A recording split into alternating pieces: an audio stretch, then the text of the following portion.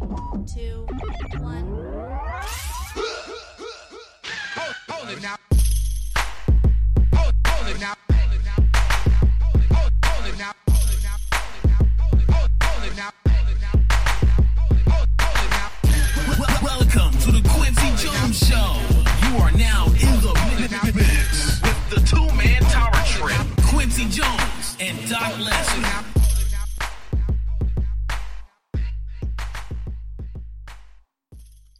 What's going on? What's going on? It's a special episode. We come to you live via the Zoom, and thank you for the Zoom because it brought to you the special episode. It is Three the Hard Way, the three-headed dragon, the three-headed Cerberus, right? The Shield, if you will. The best damn podcast tag team, three-man tag team, trios champions, and from what I hear, quite the smashing commentary team as well. Quincy Jones, Doc Lesnar, quite a three-man booth. Yeah, what is going on, gentlemen? It's been a while, but I think we gotta give the people what they want. Zoom out. Are we doing the best friends Okada cam? You know, we doing the hug. You knew it. You broke kayfabe mentioning it. We could have just took it. You knew the cue, but it's fine. What's up, gentlemen? How you been? Doing good, man. Just breaking fourth wall and just trying to conquer all as I usually do. What's up, Mark? Nothing, man. Every day is mostly the same, but I'm doing all right. I'm just chilling. So big back quarantine getting to Mark. A little bit. Well, cheer up, man. Slammiversary just happened, and I know how excited. No, TNA always cheers me up, bro. Well, I don't know about TNA, but this Impact guys, they've been something, huh? Oh, right, Impact. Sorry. My fault. Hot new upstart promotion. Yeah, you know what I mean. Just landed their feet on the ground. Man. No, all seriousness though, not a bad event. Not a bad event. Well, and when you think about it from a business standpoint, they probably got more eyes on them just from the expectations, aside from people actually excited to see it from just a booking standpoint, which is great. You know what I mean? Good. It's a win for them, absolutely. The picture leaked a couple days ago after their first episode post Slammiversary of Impact Wrestling. They kind of, I feel like was that their rendition of like the John Moxley Cody Rhodes picture, like fuck you to WWE. A little bit. Now, I have seen other people on Instagram parallel those. You know what I mean, in a horizontal split pic. Yeah, I mean, there's a lot there. You know what I mean? Especially all the guys involved have basically worked for WWE at some time or another. So to me, it's just like Tommy Dreamer caption. He said, "Hey, opportunity knocked, and these guys just kicked the door down." You know what I mean? So whatever, man. They're gonna do what they're gonna do. How many of them signed with Impact? So far, well, I don't know because I don't know if this is what they're playing up storyline wise. If there's an actual deal, maybe it's handshake, maybe it's per agreement, like Deonna Purrazzo. But Deonna Purrazzo, I guess, would be one you could name as well. But it was Brian Myers, Kurt Hawkins. Right. It was Heath, who's just going by Heath. I don't know if he's going by Heath Miller or what it's Heath for sure. It's Heath Barr. Heath Barr. See what I did there? Oh, okay. Yeah, there you go. Crunchy and crispy and corny. Okay, yeah. How he's awesome. got kids, baby. Not with those jokes. Who else signed? It was Gallows Anderson, aka the Good Brothers now. EC3 is not officially, but he was in the photo. You know what I mean? Doing all that. One would think Drake Maverick would have been there too if he didn't win his job back, quote unquote. But we'll see. I was kind of hoping that E3 would go somewhere. That was the final fuck you to EC3. They're like, we're not letting you go. What did you think this was? Yeah.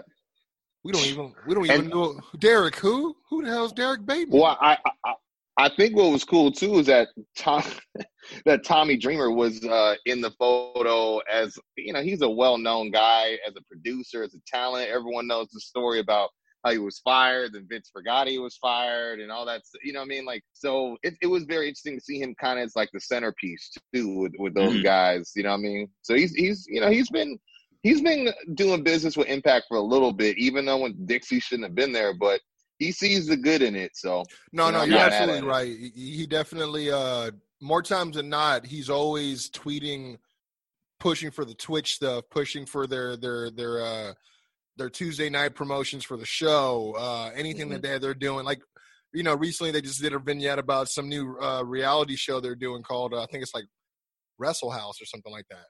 Mm-hmm. Oh, okay. So he's been promoting heavy for that, talking about this is a totally different concept for reality show. So yeah, he's always worked with Impact with their best interests at heart.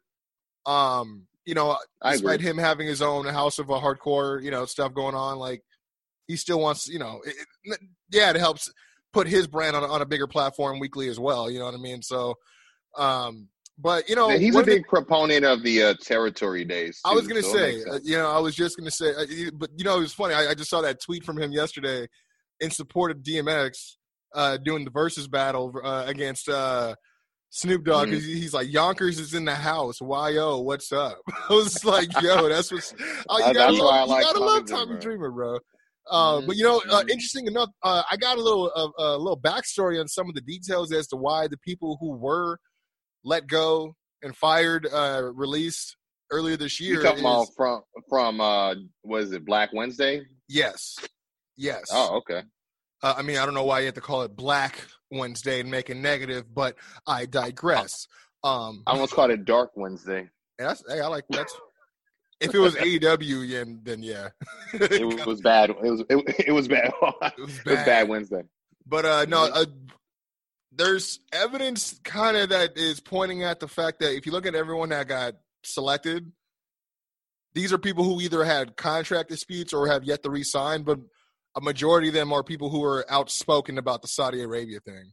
I did read about that, which is a very eerie comparison to make. Like, not in terms of data compiled, that's a crazy way to cross-reference and go, damn, I noticed all these people have either said this or have come out something about that, and which is a big deal, especially with that trial going on. Well, wrongful termination for sure, like job. Yeah. I forgot what they call it. Like, it's just amazing. I'm like, man, like I feel like we just keep finding out. We keep tugging at this string, and we keep finding out more and more about these dirty. Well, I mean, we heard about Dax Harwood playing hardball with the facts. So I know and that was one of the main things I was thinking. I was like, well, for sure, with him being named in that suit, okay, that checks out. And then the other component again, the other factor was people who had some major contract disputes or hadn't re-signed yet, and Rusev, check. Gallows and Anderson, check. Mike Kanellis, check. Yeah, he was real outspoken. So was Rusev, for sure. Leo Rush was definitely documented as outspoken. You know what I mean? But you know what? I almost disagree. What about Heath, though? Heath has, like, kind of been a company guy. Well, he got kids, baby. So I don't know. I mean. Yeah, and EY, I never really heard anything from him, but I heard he went on Busted Open Radio and let it open, brother. He was shooting hard on WWE. I gotta hear about that for sure. I gotta. What did he say? Yeah, the quote was, he said, that place, the system is literally broken. I'll tell anyone, even Vince, to him, his face, that he was saying that there's no originality. They want everyone to bump the same. They want everyone to walk the same. He said it feels like a whole day when you get something that you're just correcting other people's mistakes, which I would assume is getting something generically written for you from a writer and then trying to make it connect to you as a character, but you're spending your entire day trying to do that when you should have just been there from the ground floor up. You know what I'm saying? I've heard testimony of that before. Like that. I've heard, Kevin Owens has actually talked about that before with his frustration with some of the script writing process. You know what I mean? We've heard a lot of people talk about how diluted and watered down that process is, because you got a couple of guys that are just trying to get their own ideas over as opposed to getting the character and their product over, because they just want to get that credit. Oh, I used to write for WWE, actually. You know what I mean? When you think about it, they actually just rehired the same woman who did the whole, it was a big deal because she came up with the Otis Mandy. Oh, and Mandy, yeah. Yeah, they actually rehired her, I think, about a week and a half ago, too. So she was furloughed then, probably. I'm guessing. You know what I mean? Yeah. But then again, she was kind of outspoken, so what's up? What's fair is fair. But, another interesting thing is, we did hear, you're talking about shooting hard. There was a lot of things that kind of culminated this weekend before we got into this episode. Like we said, Slammiversary came and went. quite a few, former WWE people making their presence known in the company as well. But we also got Gallows and Anderson announcing ahead of time that they were with the company, and also went on their own talking shop and were, pretty much describing some things that they went through with their contracts. And I mean, you guys know as far as anyone that knows me, I've always been an AJ guy, but God, that guy pissed me off when I heard about. I mean, and probably indirectly, he wants the best for him and his buddies because he felt like he was instrumental bringing them over from Japan. But to read that, like AJ kind of like talked them out of going to AEW, and just the plans that they had. I mean, it says according to Anderson, he says Machine Gun music is gonna hit. I'd come out. Gallows comes from behind. We walk to the ring. We too sweet the Young Bucks and Kenny, turn around, everybody's happy, and then we beat the fuck out of them. He said while detailing the pitch, it's one of the biggest regrets of my life that didn't fucking happen. It kills me badly. After getting the plan sent to them as well as a great contract offer for 2-year deals, a meeting was set with Tony Khan to chat for the first time. But says that at a show, Triple H pulled them into his private dressing room, asked them what it was going to take for them to re-sign. They proceeded to pour their hearts out to him about how these could be the last contracts they ever signed, so they needed to have some security for their futures. When the match was over, he cornered them again backstage with an offer they couldn't refuse written down. They signed that offer that night, and then after that, the tag team asked Matt and Nick Jackson if they should still meet with Tony Khan to explain what happened, but they were, they were told that it would be pointless at that moment. But this is back 2019 when they were looking at re-signing or not re-signing or going elsewhere. I remember we were both surprised. I think all three of us were surprised that they actually ended up staying because, their contracts expired like around the same time, like Dynamite was starting up. And these plans we're talking about for what would have happened the first night of Dynamite. You know what I mean? So I can only imagine that would have jumpstart, something major for sure. You know what I mean? Yeah.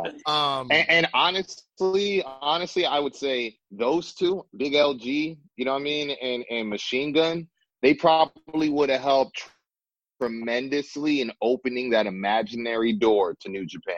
100%. And like with the, Gator know what I'm saying? Gator loves Chad. Or Too Bad.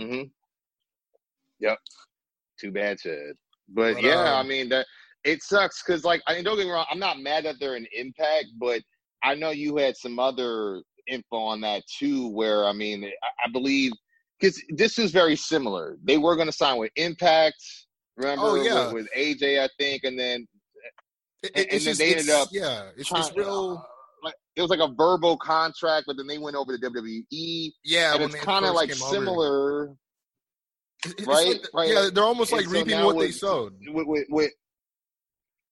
But more like repeating history, because they kind of did the same thing where they talked to Tony Khan, they get the 2 years proposed, and then Triple H comes with offer, corners them, and it's kind of like making the same mistake. You know what I'm saying? And it's crazy to think like, one of the things that they said that Triple H had told him, Carl Anderson specifically, was like, he was like, I just think about your family and your kids, and I mean, what if this thing doesn't last? I just think about, I'm like, what an asshole, dude. Like just because they're already a year and a half, or almost a year and a half in.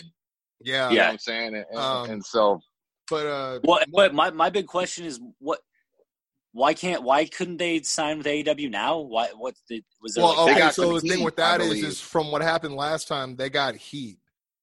I mean, come on, how they, specifically, I heard that they had a little bit of heat with Jericho too, because Jericho was instrumental in trying to get the talks going. And I think I was telling you guys off air that the early developments of what the Inner Circle was going to be had those two pegged to be the Inner Circle, but this is before he had even, met, Sammy. He only knew Santana and Ortiz from they had the Impact wrestlers that came on the Jericho crew. So this was the early stages, which, it's kind of, because he said he knew that he wanted Jake Hager for sure. But, it's, like I said, it's a bunch of what ifs, but it is worth noting that there is already, I guess, apparently some creative direction going for the Good Brothers as well as EC3.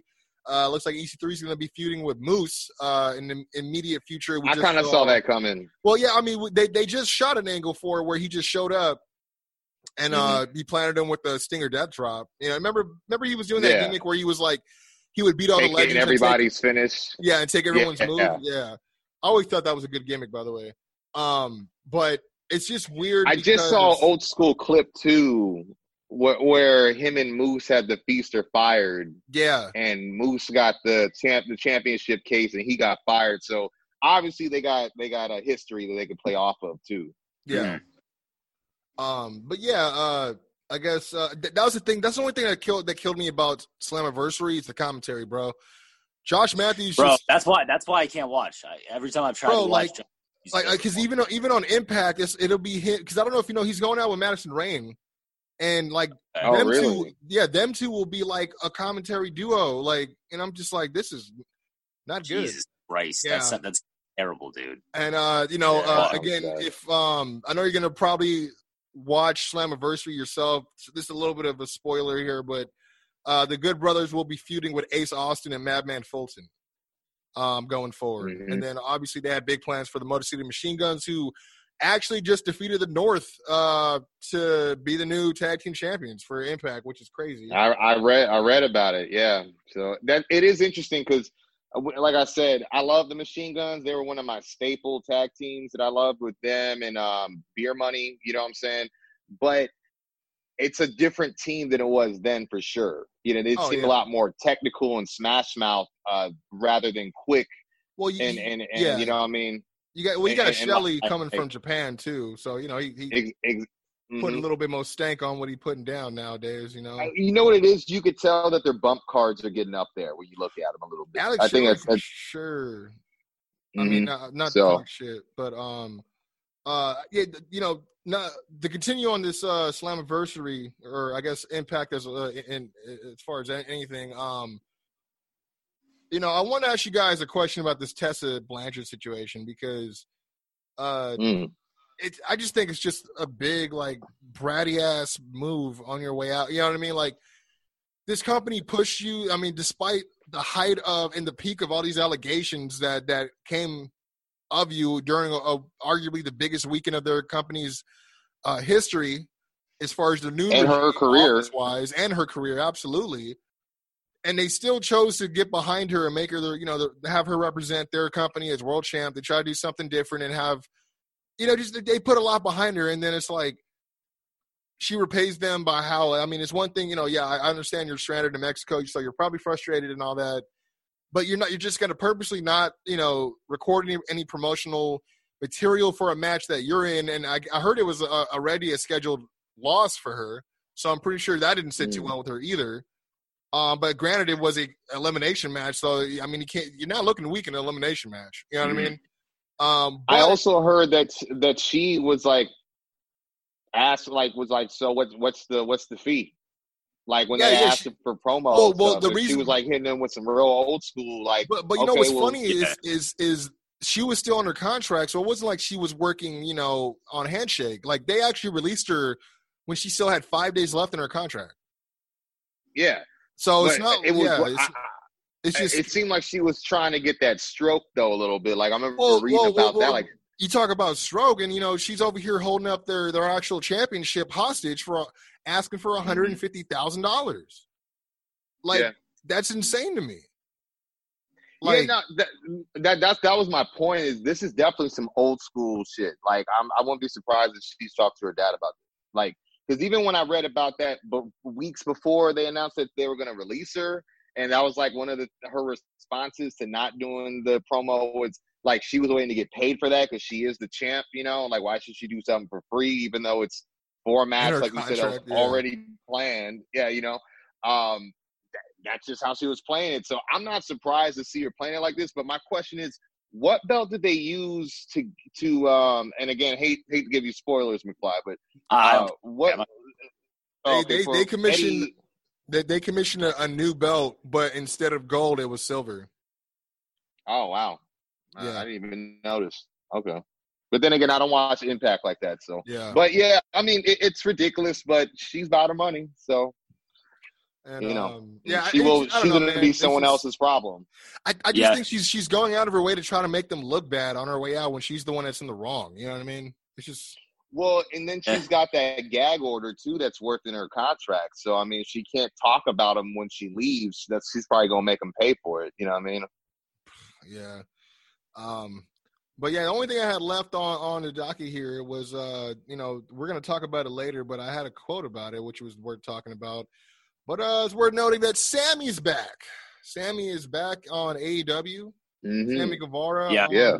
They actually interviewed Tony Khan about it. He spoke with Sports Illustrated about the return of Sammy Guevara. Here's some highlights. He had said that Sammy has completed 4 weeks of extensive sensitivity training, and his curriculum included subject matters of tolerance, gender, race relations, and why people's words matter. During his suspension, he was very contrite. I asked him to use that time to try and become a better person. I think he did that. Sammy was off television for a month and suspended without pay for 30 days. And I think it was the right time for Sammy to come back because he's shown that he was very sorry and he could change. He spent every day over the past month trying to prove that. And it was worth noting that Sammy's pay for the 30 days was actually donated to the Women's Center in Jacksonville. I guess they put out a statement about it. But, they like that they were able to turn a negative to a positive. And he says, he also goes on to say that he meant what he said about reevaluating his status with the company based on his conduct. Sammy needed to make a lot of strides to keep his job and make amends for stuff he shouldn't have said. None of us knew he said those things, and it's stuff that was years old, but that still doesn't make it right. I think Sammy was very happy to have an opportunity to apologize publicly and privately and do something to turn a terrible comment he made into something positive. So I couldn't agree more. I mean, I would hope that no one is still condemning him for that. Do you think it was long enough, or? I mean, dude, listen. What he said was like, it was bad, but I mean, Jesus, 4 weeks he has to take classes. Isn't Matt Riddle still fucking wrestling over in NXT? Like, aren't all these dudes that actually Velveteen Dream? Like, what's going on with these dudes? Like, and Sammy Guevara makes a fucking bad joke on a podcast, and dude's got to fucking get his livelihood taken away for 30 days and take fucking. You also got to look at it. Well, you also got to look at it. WWE doesn't. They have a way better legal team and PR team than AEW has, being a year wet. You know what I mean? So, I feel it just seems like an extreme punishment to me, man. That's all. I agree, but Pete, I feel like it was strategic because think about it. His 4 weeks was up when? Last week. What happened last week? Yeah. Fight for the fallen. So it seems like a real opportune time to give, donate money to Jacksonville, in my opinion. That seems weird that you know what, let's make it 4 weeks. I can just see Cody going, well, hey, 4 weeks is fight for the fallen. Yeah. You know what I mean? So that seems a little weird too. But on the devil's advocate side, I will say I did miss Sammy. I mean, again, we'll get to how he returned, but I feel like I kind of knew it was him, but I was glad it was him. Like, it's been weird seeing Inner Circle without Sammy. You know what I'm saying? I wonder how long he could be in Inner Circle, because I feel like right now, he kind of needs to be a face, I mean, who, Sammy? Low key, I mean, think about it, to get the heat off of him. Well, that was an interesting question I was going to ask, is if there was a live crowd, do you think he would have got heat, or do you think he would have got cheered? He probably would have got cheered, I think. I think about half and half. Yeah, probably. I think you might be right on that one. But I look at, remember the stuff he was doing with Brandy Rhodes at ringside? You know what I mean? Yeah, that's the kind of stuff he's got to stay away from. They were like, oh, he's been doing some creepy, perverted stuff. Like, I mean, I would hate that if he couldn't, because of everyone on pins and needles now, that he wouldn't be able to do the, hey, blankety blank, hit me up. Bro, this is all I'm saying, okay? The guy has a gimmick where he says, hit me up, okay? There's no, show me one screenshot of this dude actually fucking DMing chicks and being a creep, because it doesn't fucking exist. And there's tons of them out there there's like 100 wrestlers out there that's happening to. And this dude gets punished like that. I don't know, man. it just seems whack to me. The only story I've heard is like how he, I guess, was like checking out Brandy at his WWE tryout. Yeah, that's it. Yeah. Mm-hmm. But I mean, I think that's kind of what they play on. But I think when people say creepy, they're talking about when he took a little face cutout and like made out with it, all weird. I know, but that was people, like, I mean, that's a that gets heat. Like that's exactly. He's being a heel. It's a very specific thing, So, but we live in the PC era. What are you gonna do? You know what? But I'm glad Sammy G is back. But yeah, you know what? Let's take a break. We'll talk all about it when we come back, man.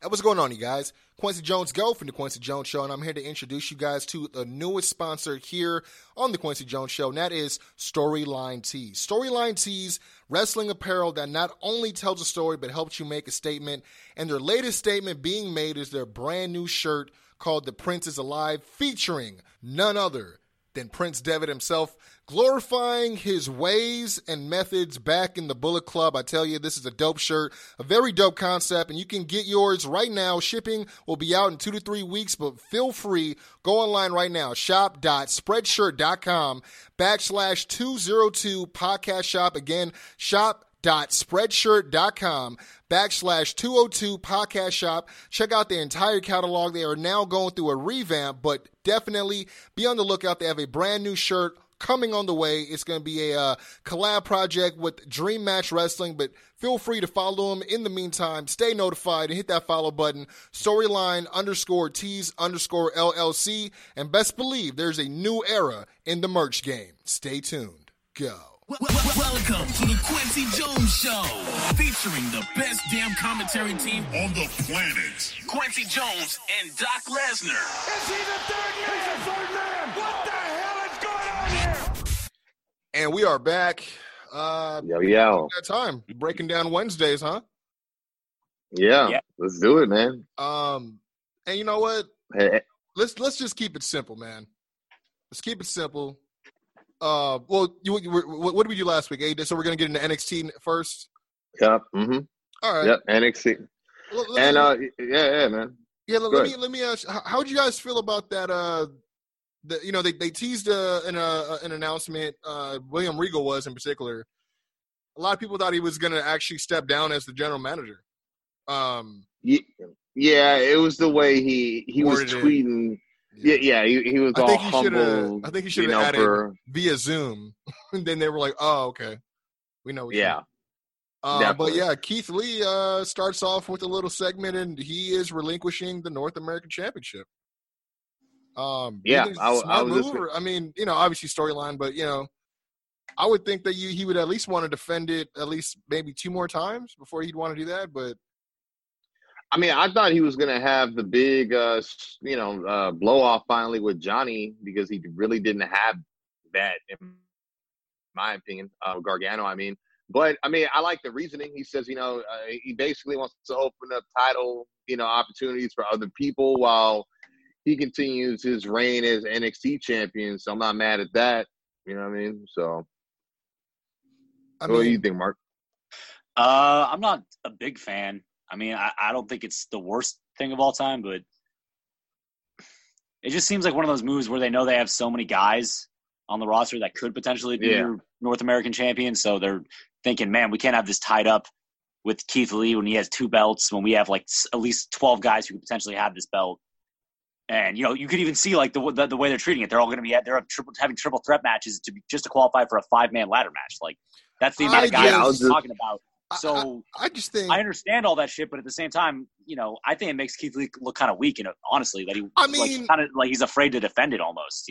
It's just kind of funny how Triple H, the man who oversees NXT, is a special project. The same guy who mistreated Booker T and never gave him his shot. All of a sudden, he allows Keith Lee this huge opportunity, and now he's making him give it up. I mean, I don't know, man. I don't know. I mean, maybe. It just seems like they're probably going to strap the Rocket to. It's clear like he's going against Cross. You know what I mean? But they keep talking about bumping him up to the main roster. How much momentum he had from last year and all the things he got involved in and everything he's been growing, which is like it's hard to ignore. It's not a lie. It's all factual, but it just seems like something fell into place between last week and this week that bumped up that timetable almost, maybe. I don't know. But I mean, because I hate to interrupt you, but let me ask you this. So instead of the Dijakovic Keith Lee match that they had last week, what if they just get to that? Like what if they just had him carrying Cross cost him the North American Championship? Like, you know what I'm saying? And then if you're going to go that route and build with that feud, then what's the point of even having him relinquish it? It's almost like you're taking away the chance for Karrion Kross to get heat. That's exactly what I thought was going to happen. I thought maybe they're going to have Keith maybe going to triple threat against Johnny and somebody else. You know what I mean? Maybe Dijakovic in that North American title, and something like that would have happened. Like I hear what you're saying in retrospect, knowing that last week was going to be his last title defense as North American champion, we definitely deserved a better match and a better development and storyline. So I definitely agree with you on that. Like, I want to ask you, I mean, not the sidebar too long here. I was talking to somebody about this. I feel like they're building, they're pushing Cross too much. Yeah, I think so too. I mean, they have a plethora of guys this scene that are obviously banging on the freaking plexiglass every week that he could run through, you know what I mean, to establish his dominance, establish why he's a big deal. We know why he's a big deal. You know what I'm saying?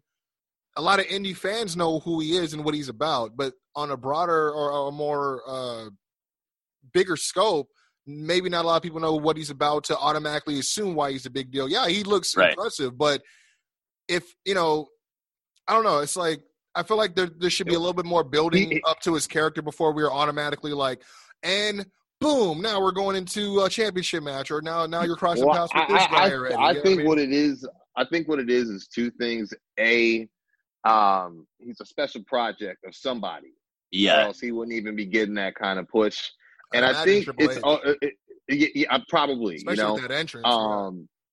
And the other thing I think it is they gotta, and this might sound funny to the listeners and even to you guys, but in my opinion, they really had something with a Lars Sullivan. And because of all the things that have happened, you know, they kind of lost out on that type of character. And I feel like this is a way for them to kind of fill that hole, because it's a shame that he was even leaving NXT so quickly when he was really just starting to get his character together. You know, he had the nice match with Hallister, etc. And then everyone knows, you know, the story after that. We got to go into it. But, I mean, I just feel like they could definitely use that character. But it is weird to have them seemingly leapfrog guys like Priest, or even like, you know, Quincy said, the guys that are banging on the plexiglass. So, I mean, because these and that could definitely catch a cross jacket any day of the week. You know, You know what I'm saying? Like, because, you know, it just kind of bothers me where, like, I was talking about it last week, is like they'll put effort into building someone, and then they'll have that guy take an L in effort to build someone else, where I'm like, yo, but it doesn't do any favors if he's not built up to a certain degree to be able to take an L and still be able to be not, you know, looked at as it taken away from his stock, so to speak. That 50-50 booking's been killing a lot of that shit, you know. And the person I was just gonna say that's that Triple H 50-50 booking, man. For sure. And I was gonna say the person I was talking about in particular was Swerve. You know, they had Swerve versus Gargano, but they kept, you know, making it seem like it was a first time ever thing, and it was, you know, it was just weird. I mean, not that I thought it would have been, you know, Gargano was more in a position to take an L and be okay. You know what I mean? So.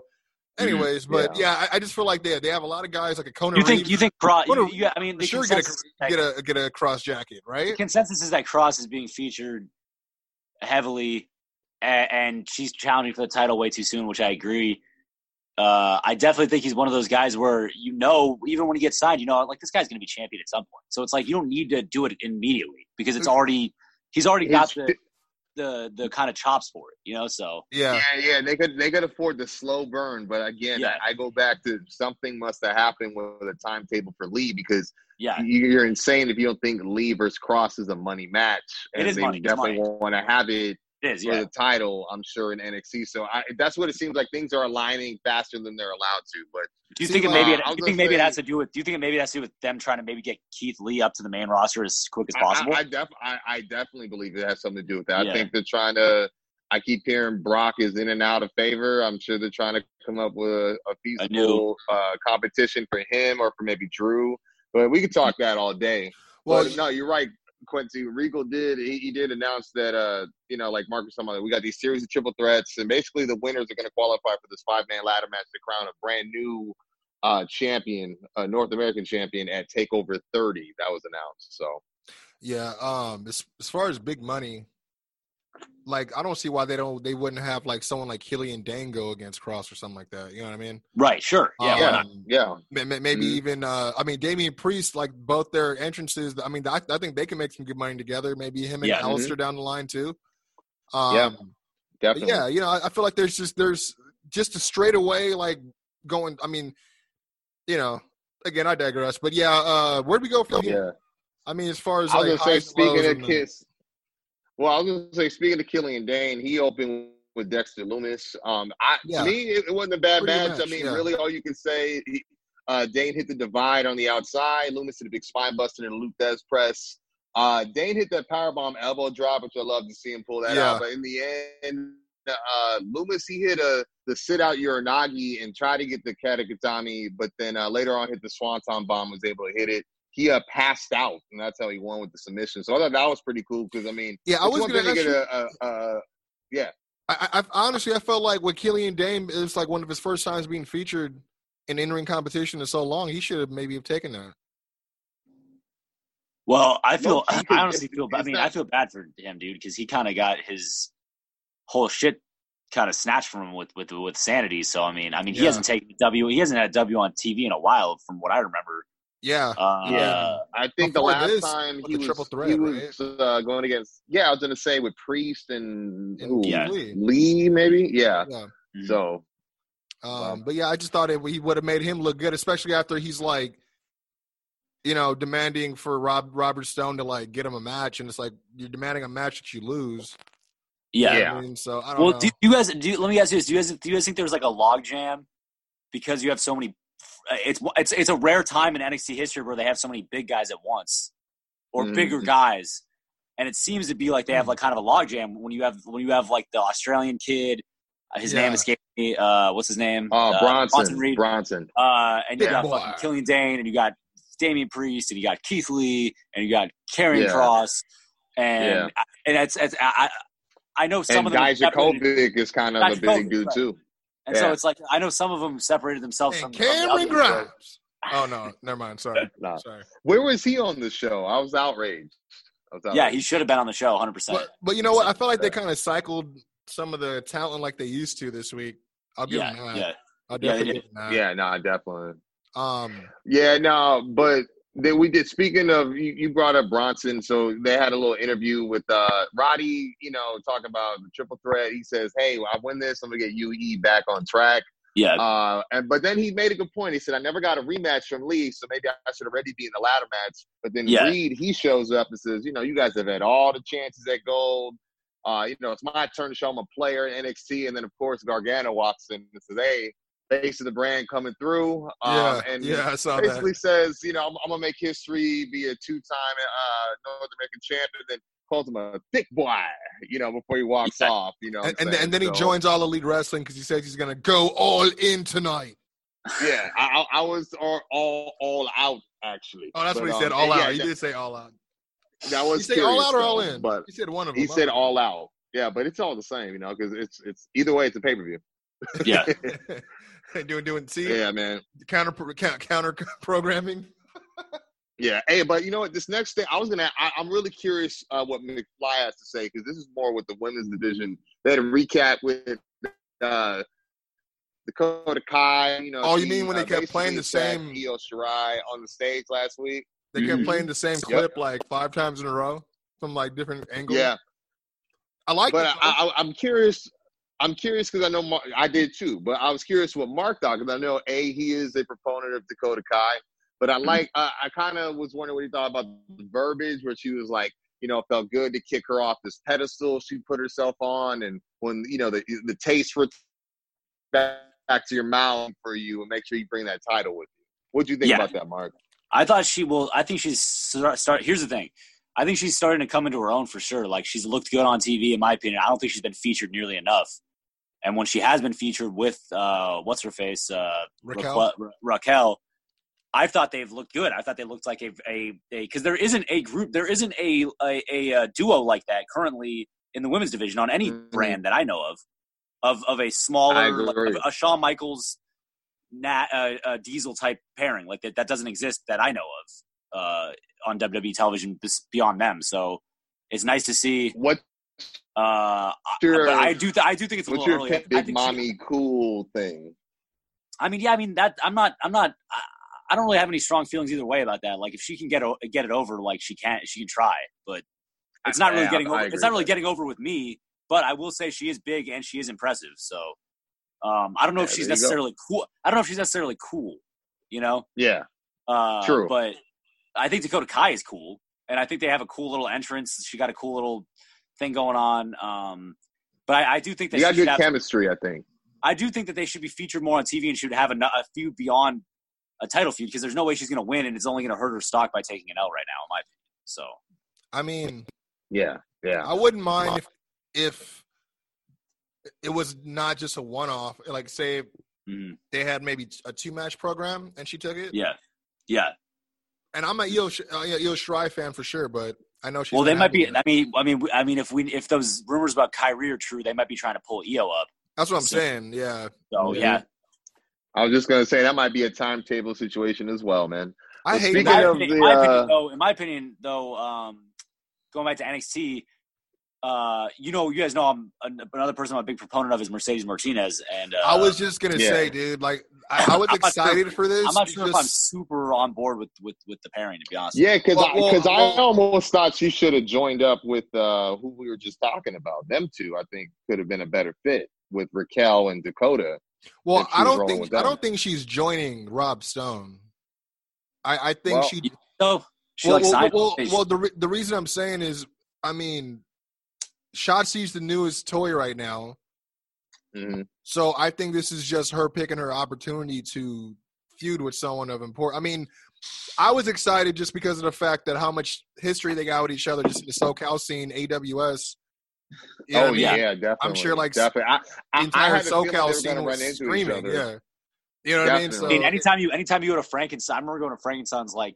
It's still there, bro. The last 4 years, you'd see like Shotzi Blackheart on there and on the flyers, on the flyers. Freaking Mercedes Martinez was like the long-standing champion there. You know what I mean?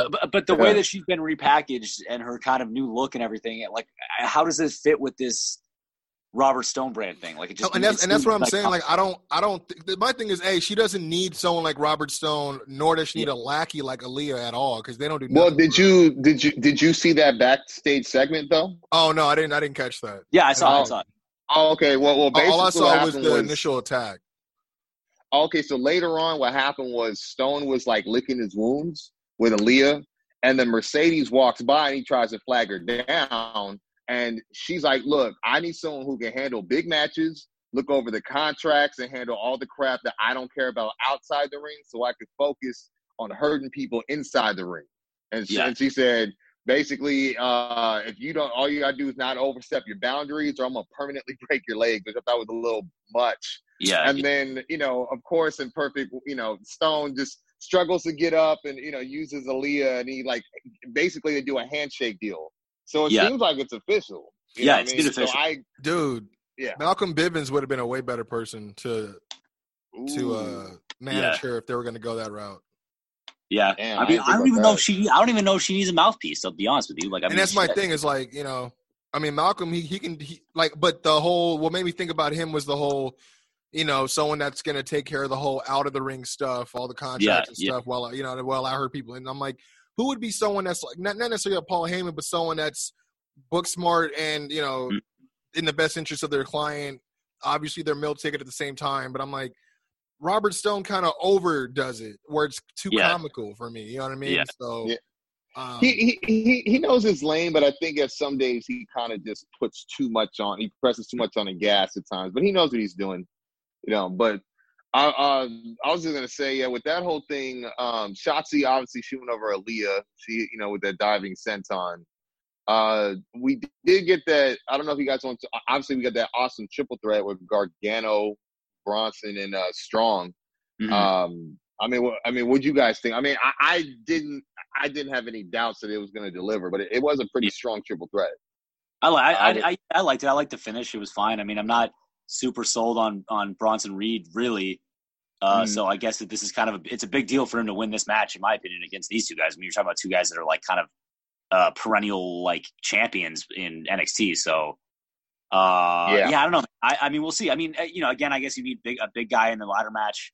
But it made me really curious to see who's going to be in this ladder match, because if those two guys, I mean, if you're taking Roddy and Gargano off the table, so I'm wondering who's going to be in it. We'll see. I mean, I know what's the next one. I have a. Oh yeah. That next one's going to be crazy. What is it? And we'll get into that part too. But I know it's Tim Thatcher, Finn, and Dexter Lumis. So it's it's going to be interesting too. Mm-hmm. But I agree, because I did not expect Bronson. I knew Bronson was going to show out, but I didn't expect Bronson to win. And the thing is, like, they did a good job trying to do the whole let's heal up and try to get the big guy down. And he was like using their offense into his defense, But I was also really intrigued, because I was like, man, it's a shame we never got Roddy versus Johnny straight up. You know what I'm saying? Like, that I can remember, because they were really going in. So I wonder if they're going to do something with the loser. I think they might have had a singles match on NXT at some point. I was going to say, man, maybe when they were both still early in the maybe before Roddy. I'm thinking, or you know what? Didn't they do that thing where like they did the same thing with Velveteen, where he beat every member until he got the. Yeah, I feel like Johnny wrestled. I feel like Johnny wrestled Roddy when he was beefing with Adam Cole. Okay, it's probably, you know what I mean. It's I would love a program though between those two, because those guys. I mean, the way they were, they were bumping it. They got good timing. Those guys they're good workers. You know what I mean? So, I hear what you're saying though, because even Reed, like to your point in terms of the type of guys that this might be indicative of booking in that 5-man ladder match. He says, like, he points at the strap after the match, and he's like, I'm going to show everyone that the dark horse is going to take this back. So he's kind of labeled himself the dark horse. So I wonder if that means he might be the only guy that we're like questionable on. But I think it's safe to say Cameron Grimes will probably get in there somewhere. So hopefully. Yeah. You're probably not wrong. Yeah, I was hoping that they were going to reveal some of the other matchups, but of course they got to keep that necessary cliffhanger to get us. I'd say the one next week seems pretty promising as far as Balor and It's Balor, Thatcher, and Dexter Lumis. Is that what it is? Yeah, okay. Man. Even and I it's crazy that Finn's not a champion right now, because even that. He's been killing the promos. He's like, you guys, when you meet me next week, that means your push is hitting the ceiling. You know what I mean? And I'm going to get the Finn rub. Like, he's been killing it with his, like, fourth wall stuff, man. And even the way he said, Keith Lee's giving out opportunities. Well, at my level, I don't need the charity, but I'll take advantage if Lee doesn't want to be man enough to defend the title. I was just like, damn. Yeah. So he's money, man. I think he should be champion right now. I mean, I've thought he should be champion seriously. for a while now. So seriously, yeah. But the only other thing I was gonna there's to talk about is obviously the main event: Karrion Kross, Dijakovic. What'd you guys think about how this went down and how it was worked and all that? I mean, I don't want to criticize the match. I mean, it wasn't a bad match. I just say the ending just kind of felt.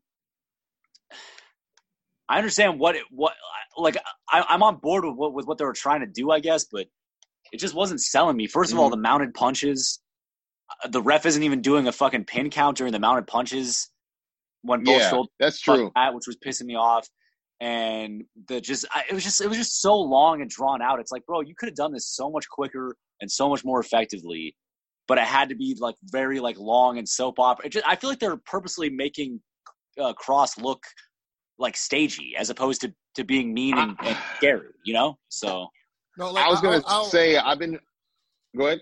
I was going to say one thing I will say is like it doesn't really do them favors to stretch it out like that, because then you get I guess the Goldberg effect, or that perception. Even though we know he could work, but like you said, if it's too theatrical, too stagey, then it's like it's almost like going through the motions to try to get a good match.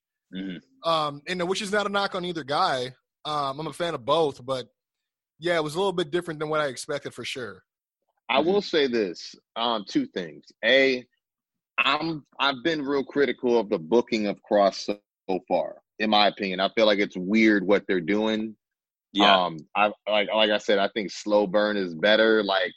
But it's weird where they're adding the slow burn. You know what I mean? Like the slow, systematic. I mean, like you said, I mean, like I was writing notes and I write, oh, he's pinning his shoulder down. And I'm like, wait, that's weird because the ref didn't. And I was thinking that the ref didn't count, And it's hard not to look at that, But I thought it was weird that they're making it so much about Keith Lee because I thought it was a better match for Dijakovic from the last week in terms of being the stock up. Because they did good stalemate with the big tie up, they're doing the big man stuff, but then he hits the doomsday out of like almost like within the first 5 minutes. Right. And then but there's that point where they're outside and he goes, Dijakovic is like trying to throw him into the steps and he's like, "You're no Keith Lee," and it's like, yo, what's this? Why would you say that? And then Cross is like, "Yeah, you either," and then he throws him to the steps. That was dumb. So I thought that was a little bit much for me. Yeah, it just made Dominic like a fanboy. Again, from a casual fan standpoint, if I just tuned in last week and I want to see if this guy's any better than last week, he's like, "Oh, okay, cool." And then it's like, "Oh, wow, he really thinks Keith Lee's like a superhero." You know what I mean? Yeah. Like, so I don't know. But yeah, Dijakovic would pass out, I guess, from the cross jacket. Which at least they didn't have him tap. Yeah, Yeah. And I really liked how he like never took his eyes off of Lee as he like even exited, the ring. He like stared a hole through him, And it was a better facial than he usually does. But other than that, it was kind of a little bit anticlimactic to go off the show with that, But it looked like they were motioning for EMTs too, which had me a little curious if they're going to use that down the line with Dijakovic or what. I was going to say maybe they're using it because, sometimes they'll do stuff off air just so that they can air it on their backstage type of deal. So maybe for that. But, yeah, I was wondering if that was what was going on as well. But you know what, just to capitalize on, cap off what you were saying, I'm sorry. It does make Dijakovic look real like a bit character in the bigger story of the bigger Keith Lee story, as opposed to a guy that's actively seeking competition. I mean, because it's good, standing up for himself. I thought it was a good look for him last week, even though he did get jumped on his head. I still thought it was a good look. You know what I mean? That he actually was aggressive and, taking it to a guy like Cross. And then, match aside, then like you said, it kind of just killed it when he's like, almost like it's like, I'm here to defend my friend. Like it's almost like the Io Shirai story. You know what I mean? Oh right, yeah. It's yeah, man. It's crazy because like you kind of what, it's not gonna add. You hit the nail right in the head, Quincy. It's just like it's weird. It makes him, like you said, look like a bit spot in the Keith Lee story, and it could be a little bit better, So yeah. But yeah, that was it, man. And I know we're gonna get to AEW, but we're gonna take one more quick break, and then we're gonna come back and talk about Dynamite.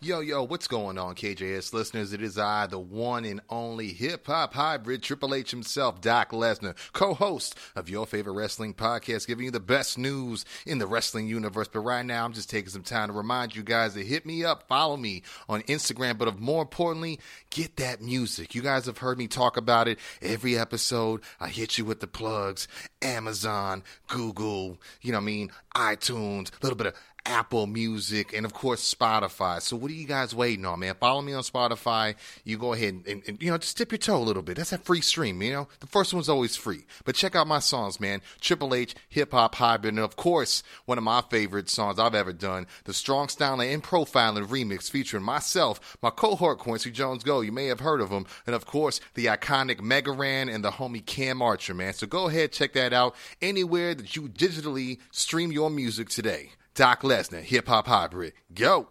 Welcome to the Quincy Jones Show, home of the tag team champions of the IE, Quincy Jones and Doc Lesnar.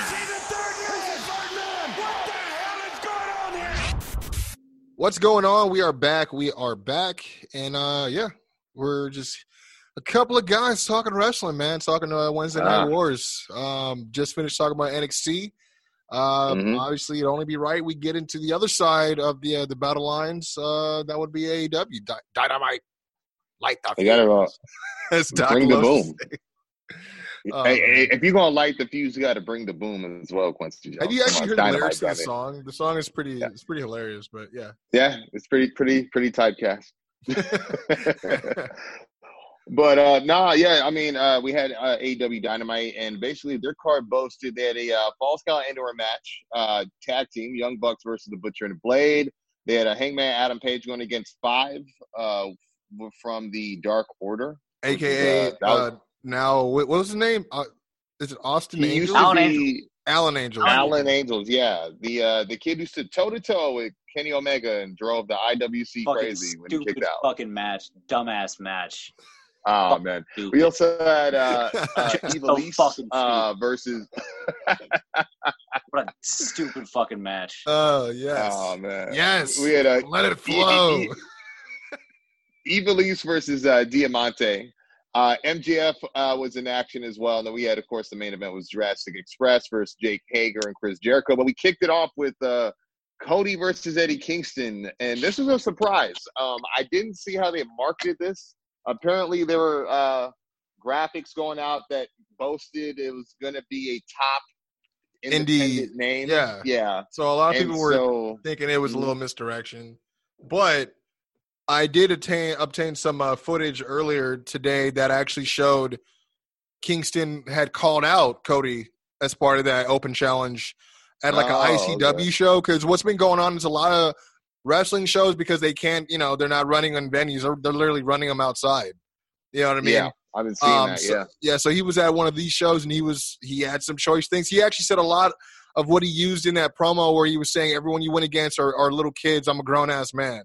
But he also said everything about you is fake. Like he said, your blonde hair is fake, your teeth are fake, and he said, and by the way, all the friends that you run the business with, they like me more than you actually. So he was coming for him a little bit. I don't know how long ago the show was, but I did find this I like that footage. Double check the Quincy Jones Show on social media. Check it all out. But yeah, so I guess maybe it would have served them a little bit of justice if they were to maybe obtain the footage earlier and would have showed definitely. But that's an AEW mistake. I did like the match. I was worried. I was trying to figure out, was Kingston selling or if he really hurt his leg? Yeah, see, that seemed to be the question of the night. Because they went with no DQ, so you couldn't tell if that's true. He hurt himself coming, whether the way he bumped on something. Even JR said, I don't know if that leg was hurt before he got here or what. Yeah, which was a good pitch to that. What I saw when I ran it back was, because I was trying to pinpoint at what period in the match that he started grabbing for it or even selling it. But I noticed is when it was right after Cody, he did the suicide dive. And then he was throwing him back into the ring. When he threw him into the ring, he, they do that little kind of roll into the ring when you throw him back in. He did, but his leg kind of when he rolled right into the ropes on that leg. And after that is when I saw that he actually started what's the word? That's curious. Fancying it or whatever you want to call it, babying it, so to speak. Mm-hmm. But painting it, yeah. So it was. I don't know if he was just selling that, and that was just a little bit of detail he needed to just keep it up during the whole match, or if it was legit. But I mean, he got the dude in a freaking powerbomb. So yeah. I was gonna say, when they pulled out them tacks, which I was definitely not expecting, definitely not on free TV, and I definitely wasn't expecting for Cody to be the one to take the bump. I think it was great that he did, because it gives him a little bit more grit, even though I know we hate throwing that word around, but he can. Well, he could use it because everyone thinks he's just a white meat baby face that just books himself to win, is a nepotism magnet, et cetera, et cetera. So I mean, it at least gives him a little bit more toughness, in terms of like his character. Edge. But I was surprised he took that on free TV. Yeah, that's a good way to put it. A little bit more edge. What do you think about the match, Mark? I was just gonna say one of the things that disappointed me was they made reference to the knee, and then there was that spot on the outside where he peeled back the mats for the concrete, and then Cody back body dropped him, but he literally landed on that same knee, and no one said. And like I was like, why wouldn't you point that out? Like because he flipped over and then landed on his side, and all his weight landed on that same knee. He was already fainting, so I was like, that would have been a great call. I didn't notice that. Yeah, but anyways, I digress. Hey, you know what? Better not call that than hearing JR shoehorn a WWE reference, which he did not do this week. So I'm proud of JR on commentary. So. That's true. By God, he did it. Yeah. What you think about Kingston answering the challenge, Mark? I mean, I think he's a good promo. Definitely, obviously, he's got a decent, he's got a decent look with the fucking eyebrows and the fucking fade and the beard thing. I mean, the gear is like I'm not super into, but the match was fine. It was cool. I don't have a problem with tax. I just don't really know why they needed to be in this match. And when I was watching the match, I was even kind of like liking the fact that it was a no DQ match, but there wasn't even really any weapons being used. He was just kind of doing dirty shit. Yeah. In front of the ref. It felt like felt like kind of a leapfrog right to tax. It was kind of crazy to me. But, I agree because it wasn't like a chair. It was just tax. It wasn't a table. It was I don't want to criticize it because I still like. I usually like whatever Cody's in. I mean, sometimes he gets a little too ridiculous with the dusty finishes with all the run-ins and stuff at the end of matches. But this one, I thought the tax was a little much. I'd like for him to have like a straight up wrestling match with better psychology. Like if he wants to really work himself as this, weekly TNT champion that's cutting a schedule like no one else. Like it's cool that he's doing these matches, but are you doing the tax spot just for the fucking video footage of you taking the tax for the fucking video package, or are you doing it for, you know what I'm saying? Like I just don't know I don't really know what the purpose of it is. No, I totally understand where you're coming from because especially you got to kind of hold him up to whatever standard he's setting for himself. And the most recent of it is he had said, he commented on the TNT championship saying that he wants to have the same kind of prestige to it as the IWGP Intercontinental Championship. Right. Yeah. And it's like, is a tax spot in a match going to get you there? I don't know. I mean, listen, I don't have a problem with a tax spot as long as it makes sense. I'm not even saying it doesn't make sense here. I mean, like you could make a case for it making sense here. I'm just saying, is it necessary? Is what I'm saying. I think it did more for Kingston's heel character. We don't know if he's going to, I will say this though. I don't know. Besides Kingston's work outside, I know a little bit of it, but more recently, linking up with Santana and Ortiz with the whole LAX angle they did in Impact. So I don't really know per se is Kingston like synonymous with nodes or tax or anything. Yeah. So I don't know. Yeah, I feel you. I don't know if the tax served Kingston's character more than anything, but it didn't seem to. I agree with you. It could have been good, but I don't know what it served for Cody defending the title and taking the spot. Right. But he did win with the bigger four. So I mean, he did. And God bless him. Because it was way better than the one that Hogan does. So. Jeez, man. Well, from here we had our favorite heel MJF. He showed up against the lookalike of Jungle Boy, which we've been seeing on BTE. Griff Garrison. Griff Garrison, the Ivy League MVP. So I obviously love the pre-match promo. He calls himself a prodigy with a heart of gold. Salt of the earth. Salt of the earth. We all know. I watched this the whole time smiling, knowing that Mark was definitely enjoying this. Because I was like, even down to him going the ringside, grabbing the mic, and just the heel work he was doing inside the ring while the matches. I'm like, dude, no one else is doing it. It was amazing. Yeah, it was great. Yeah. I mean, and again, he's only 23, 24, something like that. Yeah. He's gonna be a hitter for sure, man. I was gonna say I was surprised Griff did get himself a little pop when he introduced himself, but I love everything MJF did. You're Ivy League MVP, but you're barely passing finger painting class. And I love how the Griff reminded him. He said, "Well, you did lose your tag match, which is kind of key because you kind of forget about it's the loophole." Yeah, right. He takes umbrage with that. I mean, yeah, definitely. I love how same thing in terms of heels and what they're not doing these days. Boom, mic to the head. I love that spot. Yeah, perfect. I love that, especially when it's done very well. Yeah, MJF is really good at doing it, man. He was biting his fingers too. You guys see that? I noticed that he also didn't rely on Wardlow, if at all, in this match. Yeah. So great look for him. I mean, and I was gonna say he usually does a lot more shoulder based offense, but he won't. I mean, they call it the heat seeker. I've seen it called the leg trap DDT. Yeah, Adam Cole's. That's definitely what the technical name is. Anybody, I've seen him use it on MLW and heard him call it like that before. So I was just wondering if he was actually going to start using a definitive finish as opposed to just the armbar all the time. Because I'm like, dude, I don't see or that shoulder breaker too. Well, because I don't see him winning a championship with the Fujiwara. You know what I mean? Like, you mean the salt of the earth armbar? It sounds like a fake, made-up granola bar. But man, Marc said put respect on that name. even though it's called the Fujiwara, and you're telling me. But don't you guys think MJF is kind of like, even though he's great and I love his segments every week, I know we've bitched and complained he's not featured enough, but now that he's being featured, it doesn't seem like he's got a big name feud going really, or like has had a really big one. It doesn't seem like there's one on the horizon. Who would you have him feud with right now? Darby. Darby. I mean, he already did. He already did it with Jungle Boy. I would do Darby, or I would think. I mean, it'd be great to have him beef again with Hangman, but he's already a tag team. Yeah. Maybe Scorpio Sky, since he's doing the solo thing, he could take the rub from. That'd be a pretty good match. Maybe if he beefs with SCU as a crew, that could be good. Like they could both benefit from that. Mm-hmm. And like all those guys are talkers too, so that actually would be pretty good.